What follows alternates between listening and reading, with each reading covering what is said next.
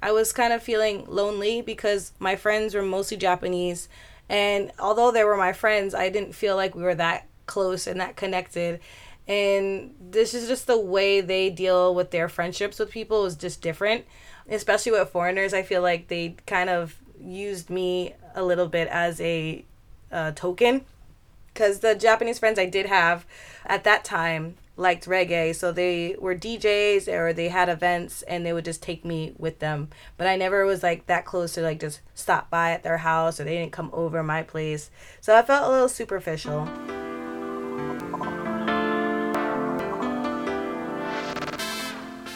Hey everyone, welcome back to Flourish in the Foreign, the podcast that celebrates, elevates, and affirms the voices and stories of Black women living and thriving abroad, while also exploring living abroad as a pathway to wellness. I'm your host, Christine Job, a Black American woman currently based in Spain. I am not only a podcaster, but I'm also a business strategist that helps Black women and women of color leverage their talents and their expertise into viable and sustainable online businesses that make them professionally fulfilled as well as financially abundant while they pursue thriving lives abroad. If you have not grabbed my Build a Business Abroad guide, please do. I also have my Moving Abroad with Intention guide. So if you're at the beginning of your move abroad, or even if you're abroad, I think it's a great guide to help you really evaluate your reasons for going abroad and living abroad and ensuring that you are moving and making a decision that's truly in alignment with your vision of a life well lived. I just wanted to let you guys know that Flourish in the Foreign has been shortlisted for the International Women's Podcast Awards in the Moment of Touching Honesty category. I am so excited for this and I'm so proud and I appreciate all of your love and support because without it, being shortlisted for this type of award would not have happened. So, thank you guys so much. Please send up your prayers and hold space that we win. Though being nominated is an honor in and of itself, but it'd be nice to win too. The winners are announced Thursday, September 23rd. So be sure to be signed up to the email list and following on social media because I will definitely post more information about the nomination and award. As y'all know, Flourish in the Foreign is a labor of love, but labor nonetheless.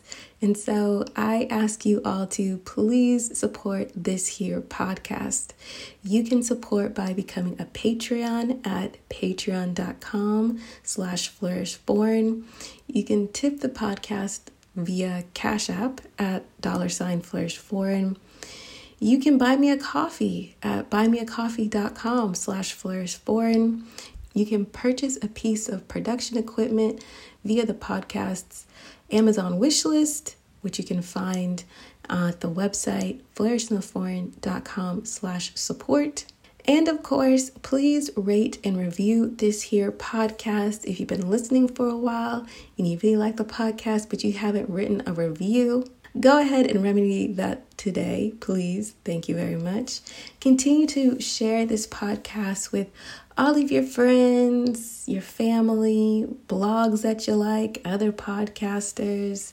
Nominate the podcast for awards or grants or whatever. I just appreciate the support. So thank you all so much. All right, on to the next episode.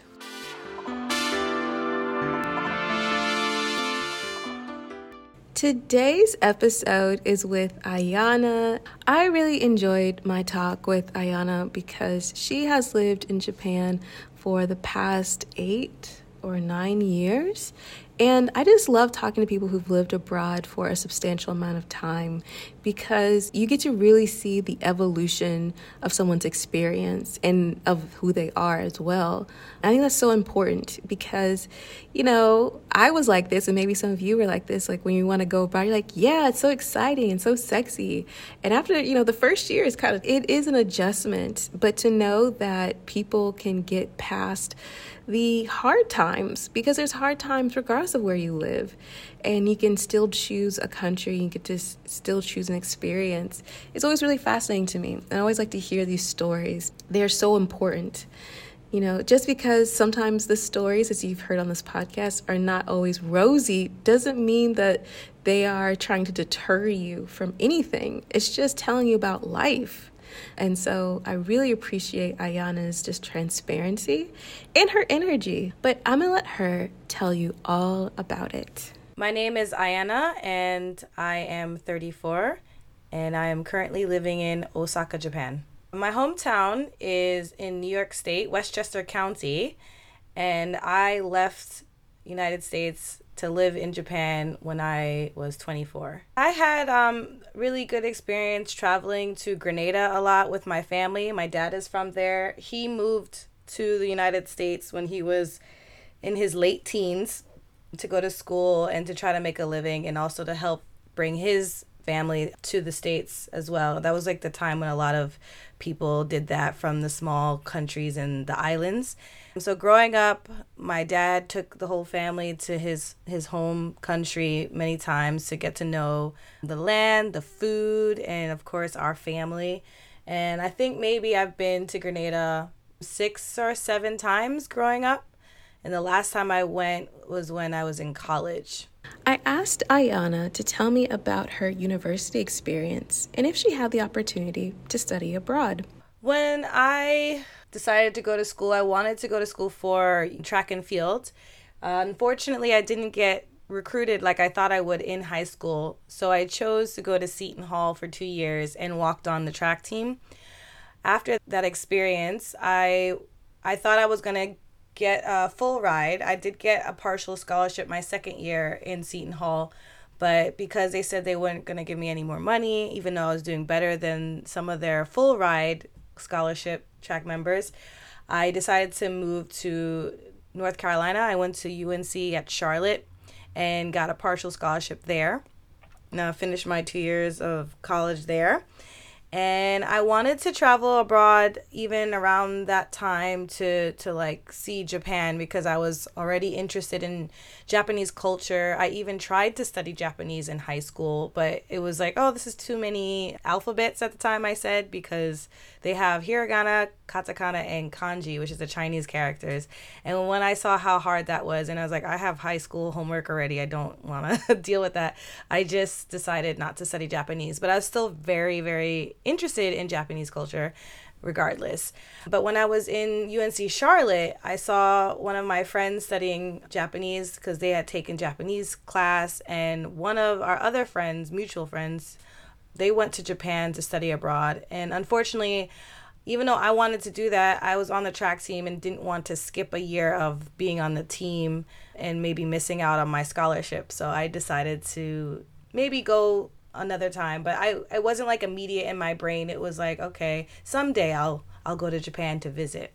So the seed of one day visiting Japan is firmly planted inside of Ayana's brain, inside of her heart. So I asked her to describe the turn of events, right? Her journey to actually moving to Japan.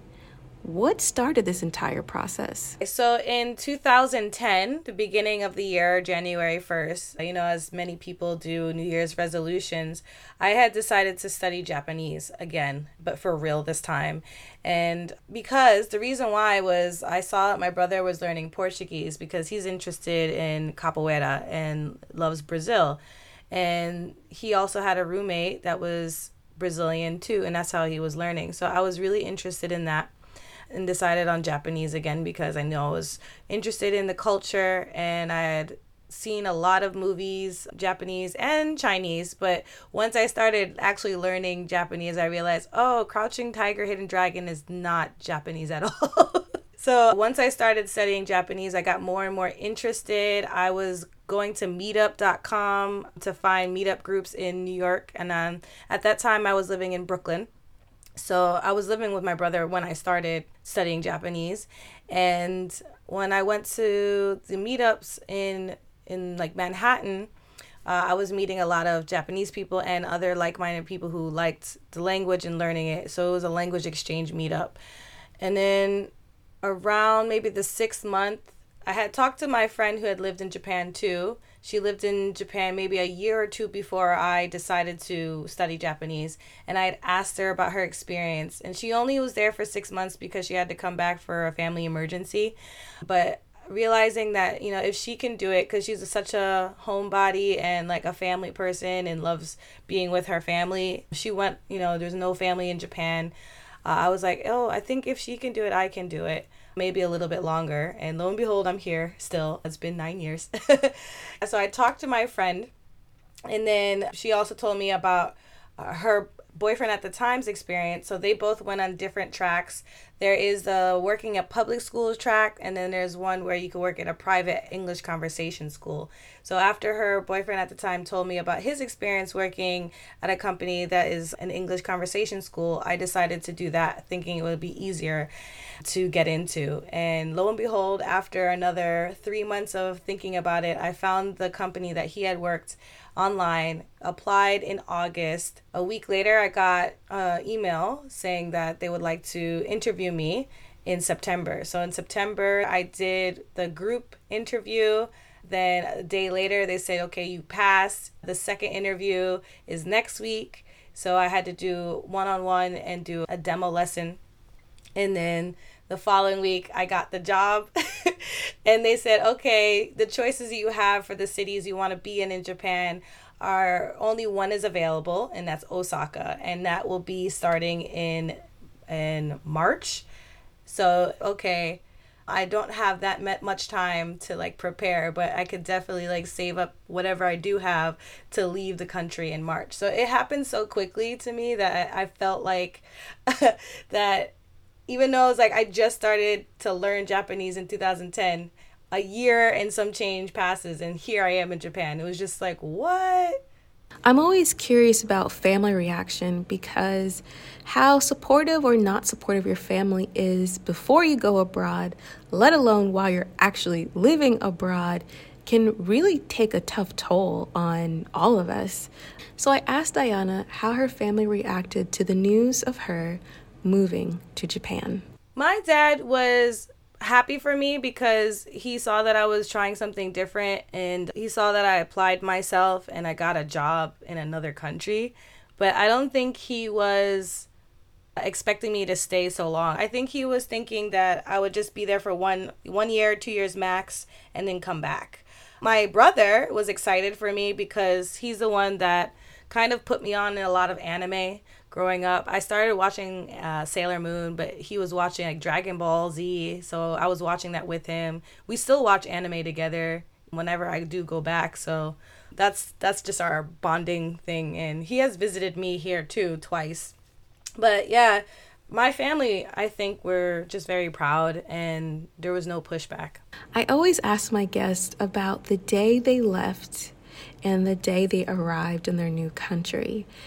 Probably because for me, it's such a vivid memory. And also, if you've been listening to the podcast, there have been some wild stories about day of departure. And so I was curious to know for Ayana, what was it like emotionally leaving New York and arriving in Japan? Well, I know the night before I went, like I had dinner with my dad, and he was very somber and sad to see me go because I'm going to be so far. And he would always say, like, you're going to a strange land. But the day I left, it was just, you know, I was excited. There was actually problems with the plane from Canada. So I went from New York to Canada and Canada to Osaka. We were waiting on the tarmac for a while and then realizing that there was issues with the plane.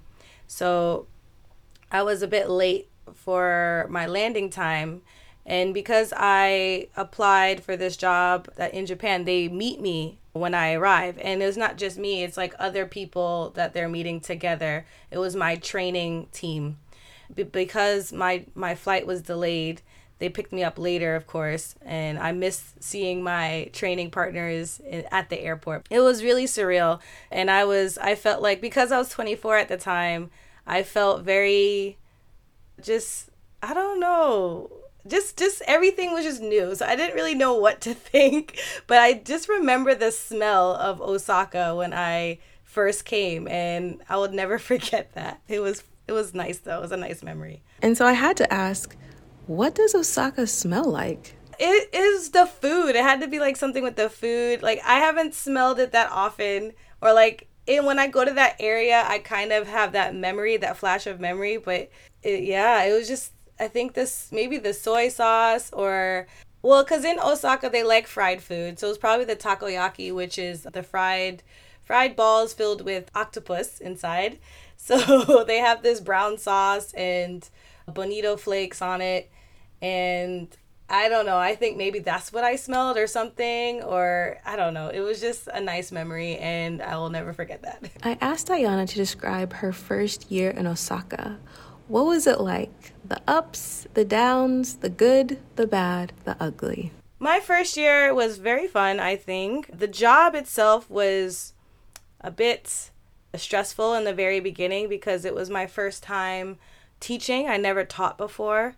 And then I know during training, I had a panic attack when I had real students come for my first trial lesson because it's like, oh, I've never taught like Japanese people English, and they're probably not going to understand me. My predecessor, who I replaced at my school, said like, oh, you need to slow down how you speak. So it was a little bit stressful too because the manager changed in the middle of the year, and she wasn't that friendly. And she also tried to overwork me. I don't know. I guess that's the thing that some managers do here, and it's been a problem that I've had. We're just working in Japan in companies. So other than the job itself, I had made good friends with one of my co-trainees. And one of the other co-trainees I had, I didn't really like, but he lived in the same building as me. It was really like coincidental. We ended up being okay, not like friends, but good acquaintances. He had lived here in Japan before, maybe a few years before I was there in 2011. So he kind of knew Japanese a bit. He knew to like go to bars and talk to the locals and just have a good time. Although I didn't hang out with him like that, he did take me to one of the local bars in our neighborhood. And then I also hung out with the other girl, but she lived 3 hours away. So it would be maybe like a once a month kind of thing. But she also left early because she was a real teacher in New Zealand. But we still kind of talk sometimes here and there, and she still teaches and comes to Japan with her students. But yeah, I felt like my first year was like a vacation a little bit. I was working, but I was like, all right, I need to travel. I did the most traveling around the prefecture, not just the prefecture, but also neighboring prefectures called the Kansai area that I ever did in that year. After that, I didn't travel that much in Japan. I've never been to Japan, but through this podcast, I've had the ability to interview guests who have lived in Japan and talk to them about the work culture of Japan. I also feel like Japanese work culture is something that is infamous. So I asked Ayana to describe Japanese work culture and her experience within Japanese work culture. The differences are that Japan's work culture is still very stiff, where they try to follow a lot of their old time, I don't know, when they're the booming era. I believe that was in the 80s. And just also some of their samurai culture is still like stuck in their work culture, where the boss sits overseeing everybody. Every morning there is like a chode, which is like a morning meeting where you just recite like the company's, I don't know, it depends on the company, because they might have some sayings that they want to repeat, and then that's it. Give a little bit of a report of something from yesterday. It's supposed to be very short. Sometimes it's long, but it also depends on the company. For me, I mainly worked in Eikaiwas, which is the English conversation school.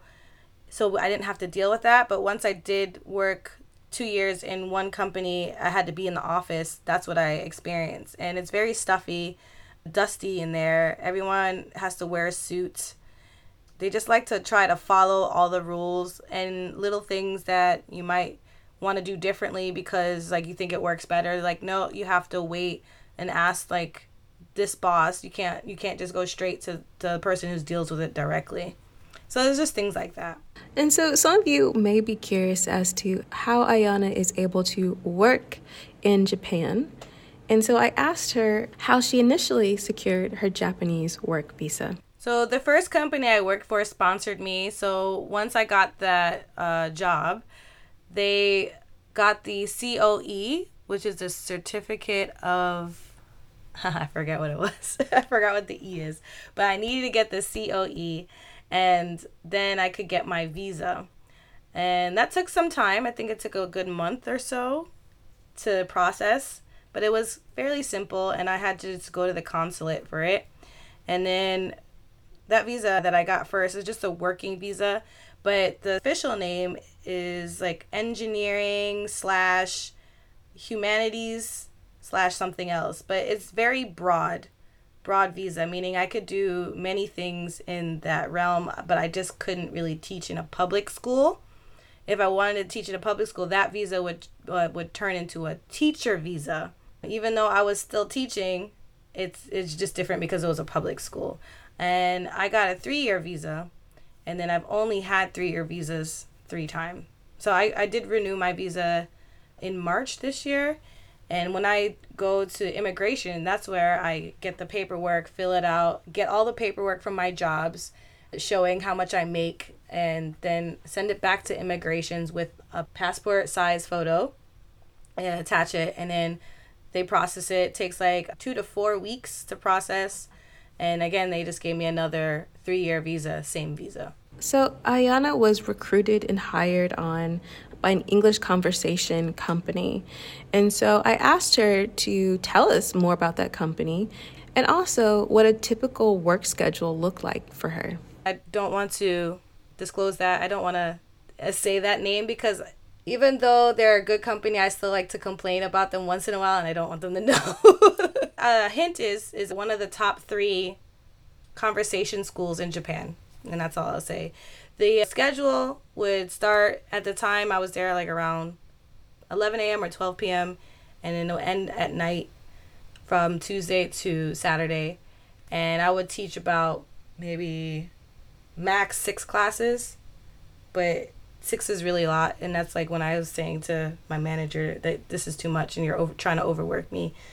I only lasted there for 2.5 years. So they sponsored me, as in, like, yeah, they allowed me to get my visa because I work for them for the working visa. And the pay was was very close to like $3,000 a month. And you can only get paid once a month in Japan. And the health insurance was provided. They also subsidized my rent. They also found the apartment for me when I moved. So that was good. But after I left the company, I had to leave out of that apartment and then search for my own, which was an experience. I asked Ayana to share some resources for those of you who may be interested in working in Japan. You can try gaijinpot.com. A lot of people like to start there. They have a few tabs where it's like, it says work, study, and maybe there's classifieds. Yeah, there's a couple of tabs where you can start finding information about Japan there and the different areas, and also like where to find work and where to study. I wanted to know what it was like trying to find an apartment in Osaka. And so I asked Ayana to share her experience finding an apartment. It could be very daunting, especially if you find an apartment that's not helped by an English speaker, like to the real estate agents. So you have to go to a specific place to find an apartment. Like I remember in the States, like you could go to an apartment building and I guess talk to the manager or whoever in the front about renting an apartment there. But in Japan, you have to go to a real estate agent. And there's a lot. There's many different kinds, but they all share basically the same database. The only difference is like maybe their fee when they find a place for you. And so the first time I looked for an apartment, I went with my Japanese coworker to help me communicate with what I wanted. And they tell me, like, okay, what area do you want? How much you want to spend? How many rooms you want? Looking for apartments too, like the way they code everything, like for example, a 1K is 1 room kitchen, 1 LDK is 1 room living, dining, kitchen, and stuff like that. And a lot of times too, Japanese landlords, if they find out that you are a foreigner, they'll probably just say no. I've gotten denied just because I've been a foreigner before. And I mean, unfortunately that I didn't get that apartment, but fortunately I found a better apartment nearby anyway. But that was my first experience of discrimination in Japan. And I knew it wasn't because I was black. It was just mainly foreigner equals no. Even though I found out like recently that it's illegal to do that. So there's that. The second time I moved, because I moved 2 times after, my first arrival. I went to a English real estate agent, but they also do deal with Japanese tenants and stuff like that. And they found they found a site that I could use to find like subsidized rent from the government. And I have a 3DK, so a 3-room dining kitchen place.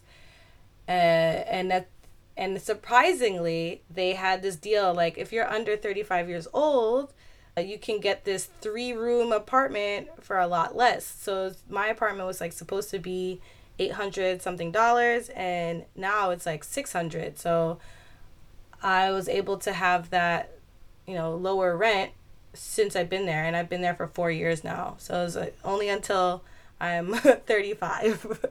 So it's best to like find places where they have English support, or if you have a friend, coworker, family member that's Japanese to help you find these places, because it's really difficult and daunting, a lot of paperwork and a lot of money. You need to have at least $2,000 to just move house. And then that includes like the fee, the first first 2 months rent. Maybe they have this thing called key money, which is like you don't get back, and your deposit, which you can get back.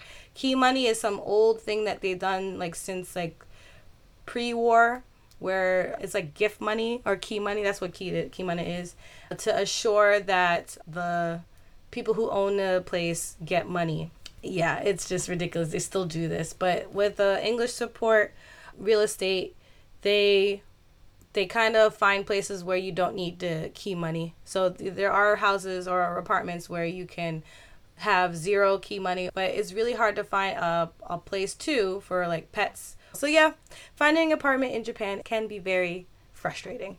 I asked Ayana to describe the differences in quality of life between Osaka and Brooklyn, where she was living before, but also the cost of living between Brooklyn and Osaka. My quality of life is definitely more comfortable. When I was living in Brooklyn, just finding jobs that pay the high rent was difficult. Eating healthy was difficult for me. Everything's expensive in New York.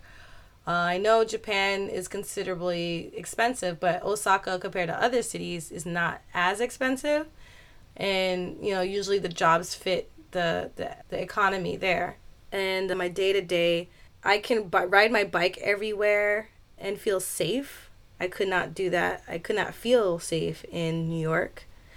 I have a lot of friends here that are really good friends, like close-knit friends. I say a lot, but it's not too many. It's just that I have more than I had in New York. And they also help me with like my events. So we have events that we organize here. And one event like recently is called a Rollout in Osaka. So we go out to the park and just skate or ride our bicycles in a route. And we just try to do things that are healthy for us and also like sociable. I did DJ events. Like I also started learning how to DJ, and then we just played music that was better than the clubs, because the clubs in Japan are trash. So I feel like my, day-to-day life is a lot more freeing and comfortable than it was when I was in New York.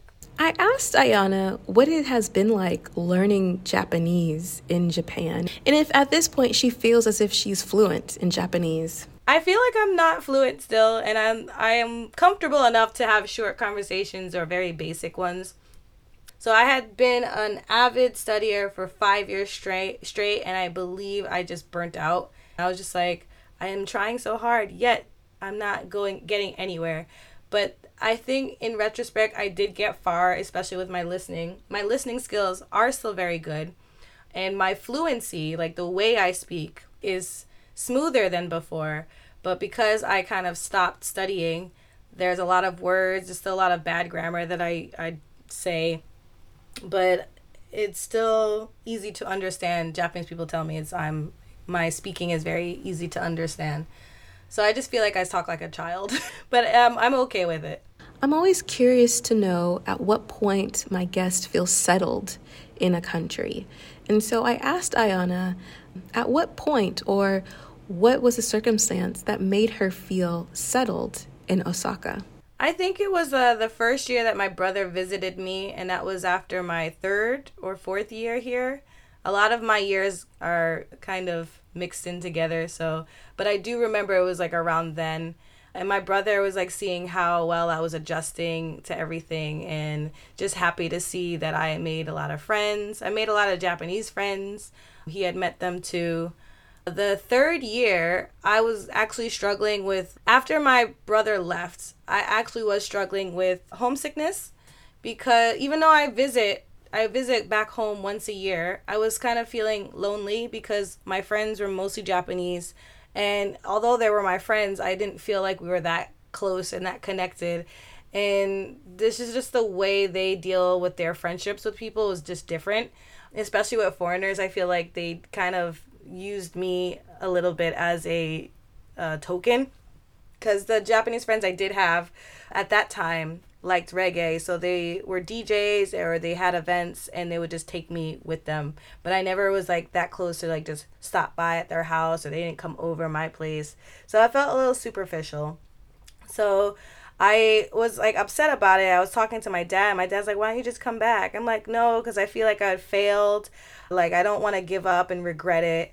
I just felt like I didn't find my place yet here in Japan. So I just wanted to keep trying. So that's why I was like, all right, yeah, I'm going to just keep at it and live here until that happens and find what I want to really do.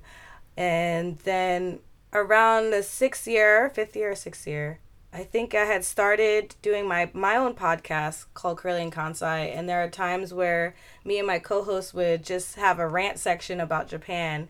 And we were like just getting annoyed with a lot of little things mainly that annoyed us about living here as a foreigner, because there's just little things that a lot of people commonly deal with, especially being, not white. And I was like, all right, I'm over it. I do want to like go back eventually. But I think what also keeps me here is that politically what's going on in the States usually just turns me off. And then I have issues with loans still, and my credit score is pretty bad, I feel, if I go back.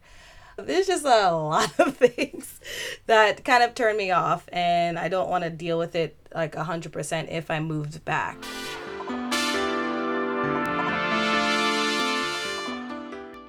Hey, I hope that you are enjoying this episode of Flourish in the Foreign.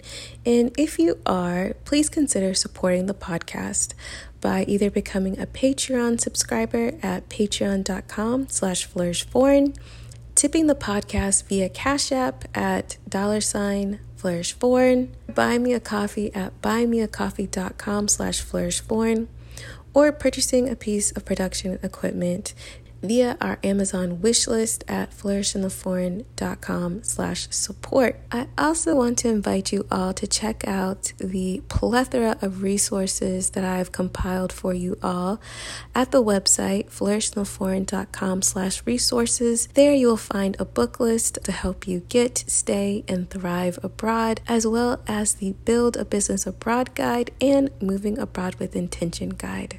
All right, let's continue the show.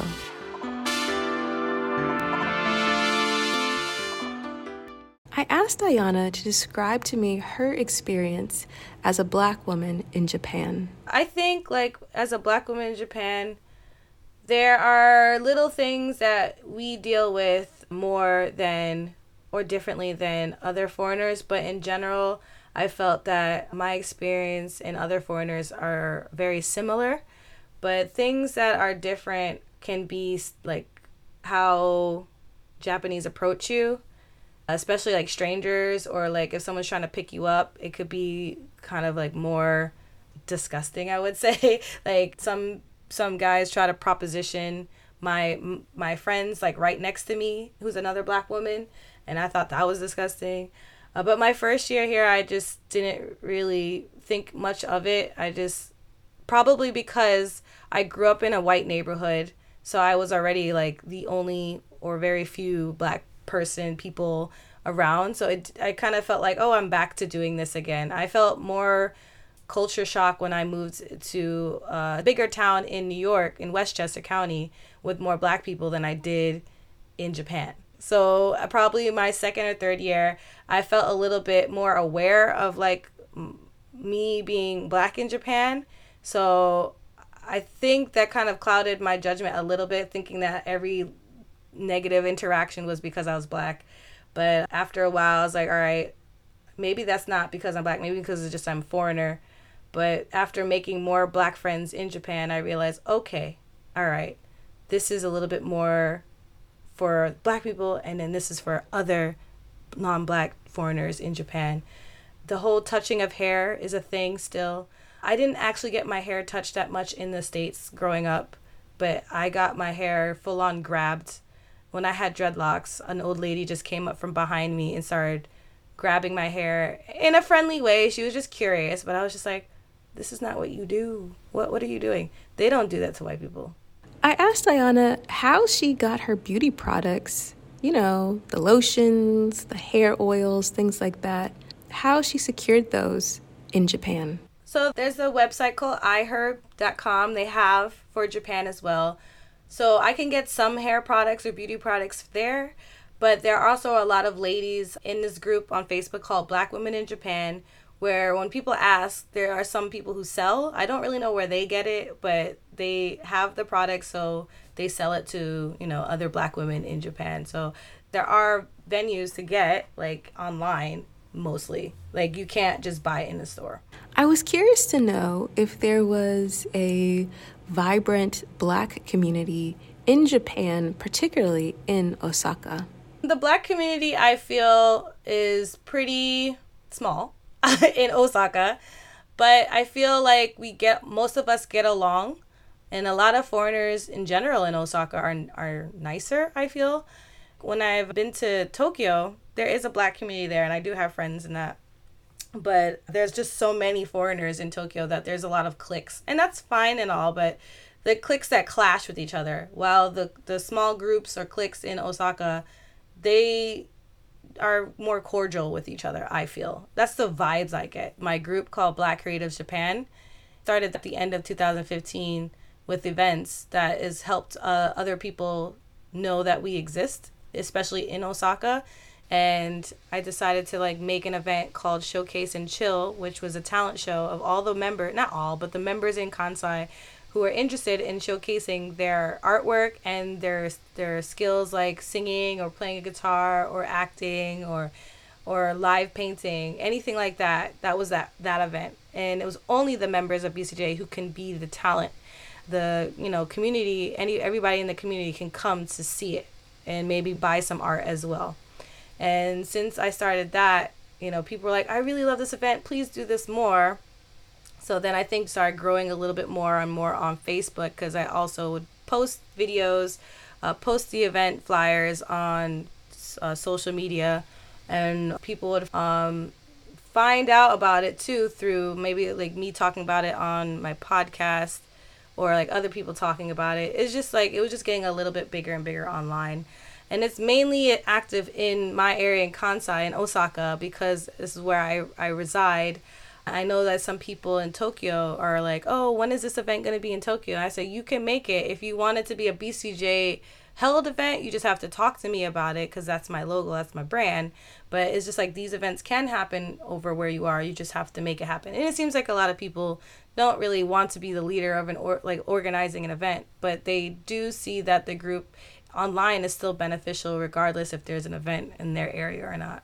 Dating abroad, always. Oh, I bring it to you. You guys want to know? I always bring it to you. And so I asked Ayana about her experience dating in Japan. My very first 3 years, I did not date. I just had crushes on friends who were Japanese, and it went nowhere. I didn't really start actually having like a boyfriend until end of 2016 or middle of 2016. And that lasted only 5 months. And I met him through an event when me and my friends went to like the southern part of Osaka for a reggae event. And that what ended up being like just a hookup. And then he's just like, hey, let's date. I want you to be my girlfriend. It wasn't like, let's just get to know each other before we make it official. It was just like, all right, we hook up. Now you're my girlfriend. I was like, okay. And at the time, I was going through a rough patch with work because I had changed my job to be a preschool teacher, and I was going through drama with the mothers and the staff, and the boss ended up saying I needed to leave, so I basically lost my job. And he came in like at the time where I was like, oh, I'm lonely and I've wanted a boyfriend for a while, and he asked me, and he's cute, so why not? So I tried it. It only lasted 5 months because he just was more conservative than I thought, and then he thought I was more like wild, which I don't think so. It's just that I was getting drunk a lot because he had events that I felt were kind of boring, so I would drink so I can start feeling more comfortable talking in Japanese with people. But then there are times where I just go to sleep or like fall asleep. I one time fell asleep in front of 2 vending machines in an empty parking lot that was right next to the place that we were at. But like, because it's Japan, I was just like, I'm fine here. he like found me and did not like that. So he broke up with me a week after. And then after that relationship, I went on one of the dating apps before Tinder, I believe. It was called Badoo. And it wasn't even an app. I think it was just a website. And I found a Nigerian man that's like in a prefecture that's like an hour away from me, and we started like dating, but we didn't actually make anything official, and that was like just 1 year or so. But we're still friends, but it's just like, yeah, that didn't go anywhere, and I really liked him. So I was just like, it's so hard dating here and trying to find like just like-minded people.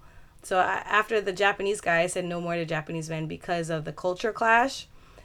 And then I just found it really difficult still to find other foreigners to date.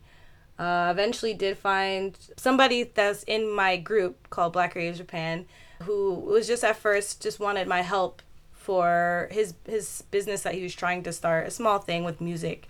But yeah, that didn't go well either, even though that was the year, because there was just a lot of clashing in that as well. And he was from the UK. So I was just like, I'm open to like dating all kinds of people, but I just didn't want to date any Japanese people after the first time. I think I've changed my mind a little bit now, though. Ayana had an amazing podcast that unfortunately has ended, but you can still listen to the episodes across all platforms, called Curly in Kansai. And so I asked her to talk about the origin story of Curly in Kansai and what they talk about. I've been doing Curly in Kansai for now 3 years. I started it with my friend, but prior to that, maybe in 2014, we were trying to make a series on YouTube because I had started doing YouTube, like another channel for Japan when I got here, but I didn't really upload that much. So I was trying to do a series called Black Faces in Japanese Places. That didn't really go well because, being on camera and doing the talks and editing, it was tedious for me. Then I decided, I love podcasts. I love listening to podcasts. It was just a year I was listening to so many podcasts. It's like, why don't I just make one? After a year of listening to podcasts, I was like, all right, I think I should make that instead of videos because I don't have to deal with the videos. Unfortunately, we started doing videos as well, too. Probably the 3rd episode in, I was like, all right, I'm going to put it on my YouTube channel because I have a lot of followers or subscribers on there right now already. So if we want to get a fan base, I'll just post it on there. And I decided to call it Curly in Kansai because I didn't want it to be like black in Japan or black in Kansai. I just felt like it was just too direct and not that creative. So I was like, oh, we're both curly heads, and I know like anybody can have curly hair, but it's like I don't want to put kinky in Kansai because although that's a play on words, there is an area called kinky in Japan, Kinki. I didn't want it to be like a sexual thing. So I was like, all right, curly in Kansai. I like the alliteration. It's still like being black in Japan and just sharing our experience in Japan as being black women, but it's not too direct of like black in Japan. She and her co-host sometimes discuss annoying things in Japan, and so I had to ask her, what are some of the things that annoy you the most about living in Japan? Well, some of the things that were annoying is a lot of the bureaucracy in Japan, dealing with that, and microaggressions that we also deal with. So one example is like going to apply for a credit card or just apply for something that's supposed to be simple. It requires a lot of paperwork. A lot of things in Japan is not digital, even though many people abroad outside of Japan feel that, oh, you know, Japan has all these futuristic things, so they should have all these things done, like credit cards. They didn't really have credit cards, not credit cards. They didn't have debit cards for the longest time. They started doing debit like maybe 2 years ago or 3 years ago. And I was just like, why don't they have debit cards? Like, they just don't know the concept of debit. And yeah, so just trying to apply for simple things or trying to do things online. Their websites are garbage. Like, it's very cluttered. But they've started slightly getting better. But like doing anything with the government is just tedious. And you need a hanko. A hanko is a stamp instead of signing. And if you want to like sign something, it has to be exactly the same way you signed it before. And I'm like, that's not how signatures work, because they're so used to hankos or the stamps. And I was just like, oh, these things are so annoying. So stuff like that is like what we would complain about.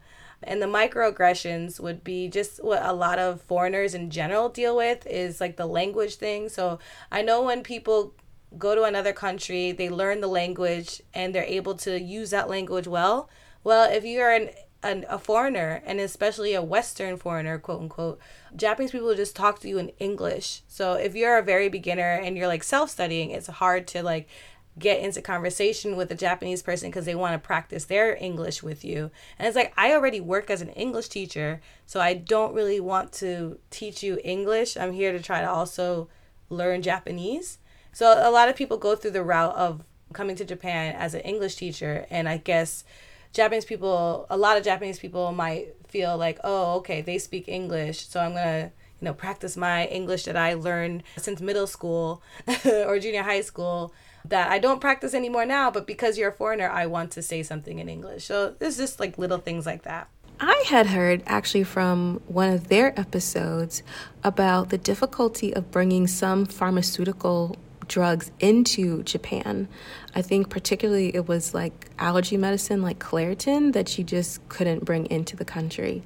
And so I know I would find that very annoying, because it seems as if outside of the US, more countries are more cautious about the strength of over-the-counter pharmaceuticals and things like that, and therefore they are weaker. And I live in Spain, and, when once a year I get a cold or something, and I just want the Dayquil, the NyQuil, and they don't have anything comparable, which is why I bring my own. So not being able to bring in my Claritin or anything like that would be a problem. Claritin is, I believe, illegal, or whatever is inside the drugs for Claritin is illegal in Japan. But what is legal over the counter in Japan is Rufinol for sleeping. Like if you have sleeping problems, you can get that. Or it's maybe not over the counter, but it's definitely legal still, while it's illegal in the United States, I believe. I don't think people roofie people in Japan. I think they just generally use it for a sleeping drug. Yeah, they don't have the same kind of history as the U.S. does with Rufinol. But it's still possible to do it. Like I believe that there has been cases. So on the topic of health, I asked Ayana to describe the Japanese healthcare system and describe any experiences she has had with the healthcare system. One thing that's very different culturally is that Japanese people go to the hospital for like anything. So when, someone says, oh yeah, I went to the hospital, like Americans, if they don't know, they're like, oh, are you okay? Like, what happened? They're like, oh no, I just went to get some allergy medicine. Like, you just, go to the hospital for like any little thing. And I never really went to the hospital like that. I did once when I got sick, got the really bad fever. I think I did get the flu. But other than that, I don't think the healthcare system is that great, although everybody has national health insurance. It's universal health care. It's a little bit cheaper, but the doctors aren't that great. And the doctors aren't really that great in diagnosing you. And especially during the winter time, when everybody gets the flu, they don't really check. A lot of doctors don't really check. They're just like, okay, what's your symptoms? Okay, here's some medicine, and that's it. They don't really check your throat and like that. And then during this pandemic, the coronavirus, in the very beginning, they did not take in anybody who had any symptoms because they're like, if we check you and you're positive, you might just spread it everywhere, or we have to admit you and then you'll spread it in the hospital. So they didn't want anybody to come to the hospital. And although the health insurance is universal, the way you pay health insurance here is based on your last year's income. So if you don't have health insurance from a company and you just use the government's national health insurance, they determine the price from how much you get paid from work. And I've had issues with actually national health care here for a good year and a half now. It's settled, but at one point I was supposed to owe $3,000, but then ended up being $300. I asked Ayana if she felt that American politics still affects her while living in Japan. Yeah, they do. And then this year we had also made a march in Osaka for the BLM movement. So all the things that's been going on in the States, especially with shootings, affected me and my friends, and we all had decided like we want to show solidarity. We feel like also Japanese people should know that, just because, we're foreigners and we have, black issues in the States, we also have issues in Japan for being black. So we should also bring awareness to Japanese people that this happens around the world, and some things also happen in Japan too, like with discrimination and microaggression and all the things, especially to Japanese mixed kids who are mixed with black. So I don't know how many of you keep up with international crimes and politics, but when I was recording with Ayana many, many months ago, the story of Carlos Ghosn, who was the ex-Nissan boss, was like everywhere. So the story is Carlos Ghosn had done some work with Renault, which is a French car brand, got placed in Nissan in Japan to help them turn it around. And basically what happened is that he got accused of misappropriating funds. So he was first arrested in Tokyo in 2018 on allegations of underreporting his salary and gross misuse of company assets. He was dismissed, and there were a bunch of investigations going on about what else was happening, what else he might have been involved with. He was granted bail in March of 2019, but then he was rearrested in Tokyo in April over some new charges about misappropriation of Nissan funds. And so he was released again on bail, and during his time on bail, there were even more accusations and more charges being filed against him. And he decided, which was the biggest shock for anyone who was like watching this case, like I was, like the nerd that I am, I was definitely really tuned into this. He fled from Japan to Lebanon via Turkey. And he did it in such like a James Bond way, right? He was hidden in a musical instrument box. He went via private jet. He had help by the Turkish authorities. I mean, he's basically being sheltered by the Lebanese authorities, even though there's an Interpol red notice issued out for him.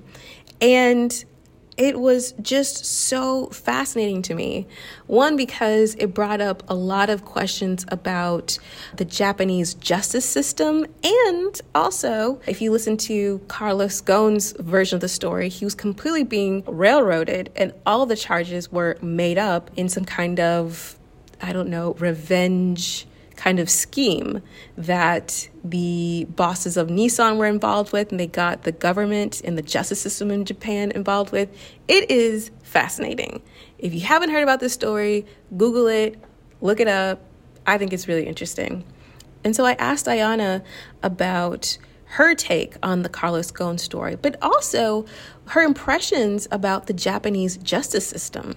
I think their Japanese criminal justice system is just terrible, especially to foreigners. It's very unfair. I have a few friends that have dealt with the police and have been detained. And there's another mutual that I know that's detained now for just like punching a cop because they're drunk. They can just take you and you can't communicate with anybody. I don't know when they allow you to communicate, but you could pretty much, it feels like you're kidnapped. Like if you do something bad, they just detain you and you have no way of contacting people that you're detained. So you can lose your job, you could lose everything.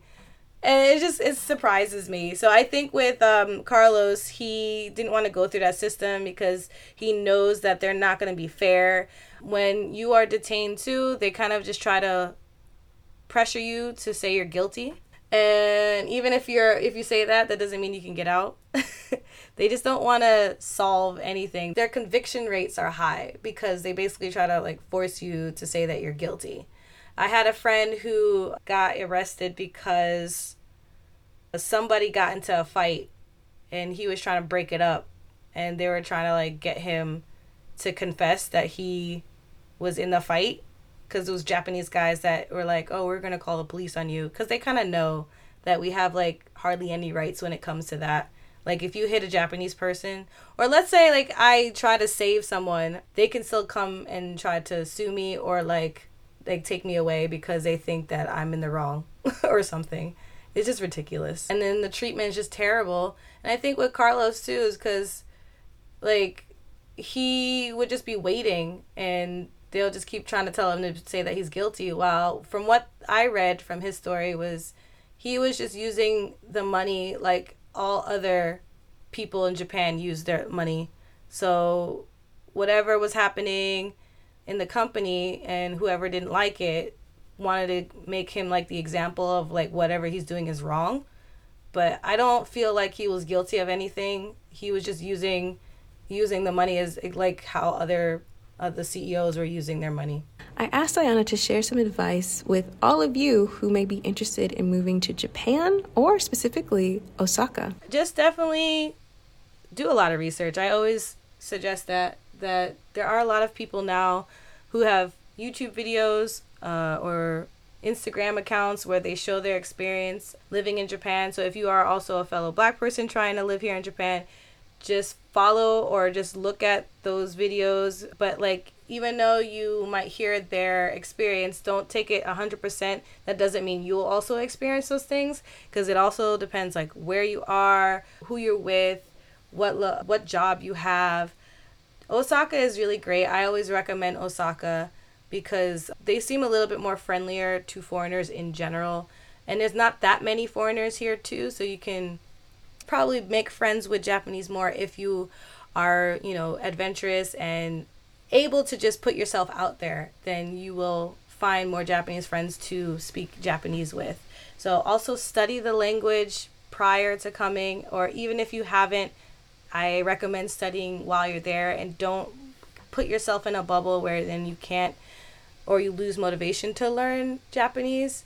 Like, even though I lost motivation to study, I still am interested, and when I do speak to interesting Japanese people, I still learn Japanese that way too. So it's not like I've given up the language totally. I can also still communicate with them. So I just find it important to be able to learn the language to live here, even if Japanese people want to practice English with you. I asked Ayana to describe her definition of wellness and if living in Japan for this many years has changed that definition, that concept, and even her practice of wellness. And this is what she said. So for me, I think it's also just due to my personality. My wellness is friendship that can also be turned into family.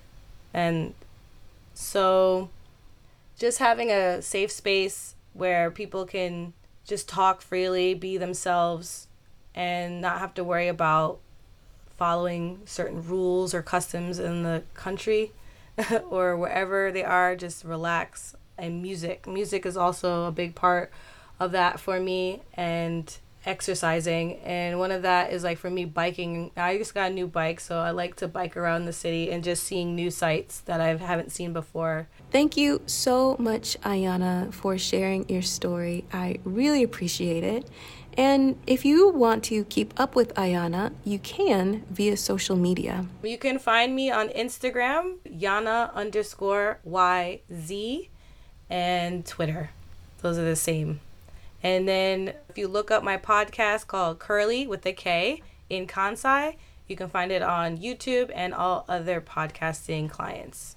Thank you again, Ayana. And if you want to learn more about Ayana's story, you can by checking out her show notes on the website flourishintheforeign.com/episodes/Ayana. To celebrate the 1-year anniversary of Flourish in the Foreign, I'm going to give a 50% off discount to everyone who books a session with me. The discount code is FIF, Flourish in the Foreign, 50. Capital F, capital I, capital F, 50. These 1-hour sessions are not recorded. You will be given a questionnaire and you get to pick my brain, and we get to chat for 1 hour about your moving abroad strategy. The discount code is FIF50. Make sure you go ahead and book that in today. If you are interested in launching your own podcast, I highly recommend joining WOC Podcasters Insiders membership. I've been a member of this membership for a while now, and honestly, I feel that the reason the podcast has done so well and the reason the podcast is continuing to grow and take on even more exciting opportunities is because of the support and the great advice that I get from WOC Insiders. So if you're wanting to launch your podcast or just get more serious about your podcast, or perhaps monetize your podcast, definitely join the WOC Podcasters Insiders membership today. And you can do so via the link in the description of this episode or on the website flourishintheforeign.com/resources. It's a great way for you to support this here podcast at no additional cost to you. If you have not followed the podcast on YouTube or on Instagram, what are you doing? There's a lot of great content on both platforms. On Instagram, I have done many IG lives, some solo and some with past guests, that are jam-packed with amazing gems on moving and living abroad. And on YouTube, I really have a lot of great conversations with some past guests about what they're up to now and how living abroad really has changed their lives. So check it out, youtube.com/flourishintheforeign and Instagram.com/flourishforeign. As always, thanks so much to Zachary Higgs for producing the music of this here podcast. If you're in need of music for your next creative endeavor, he is definitely your guy. You can find all of his information in the show notes of this episode. And please remember that it's not about getting abroad. It's not about being abroad. It's about thriving abroad. So go abroad and cultivate a life well lived. See you next time. Bye.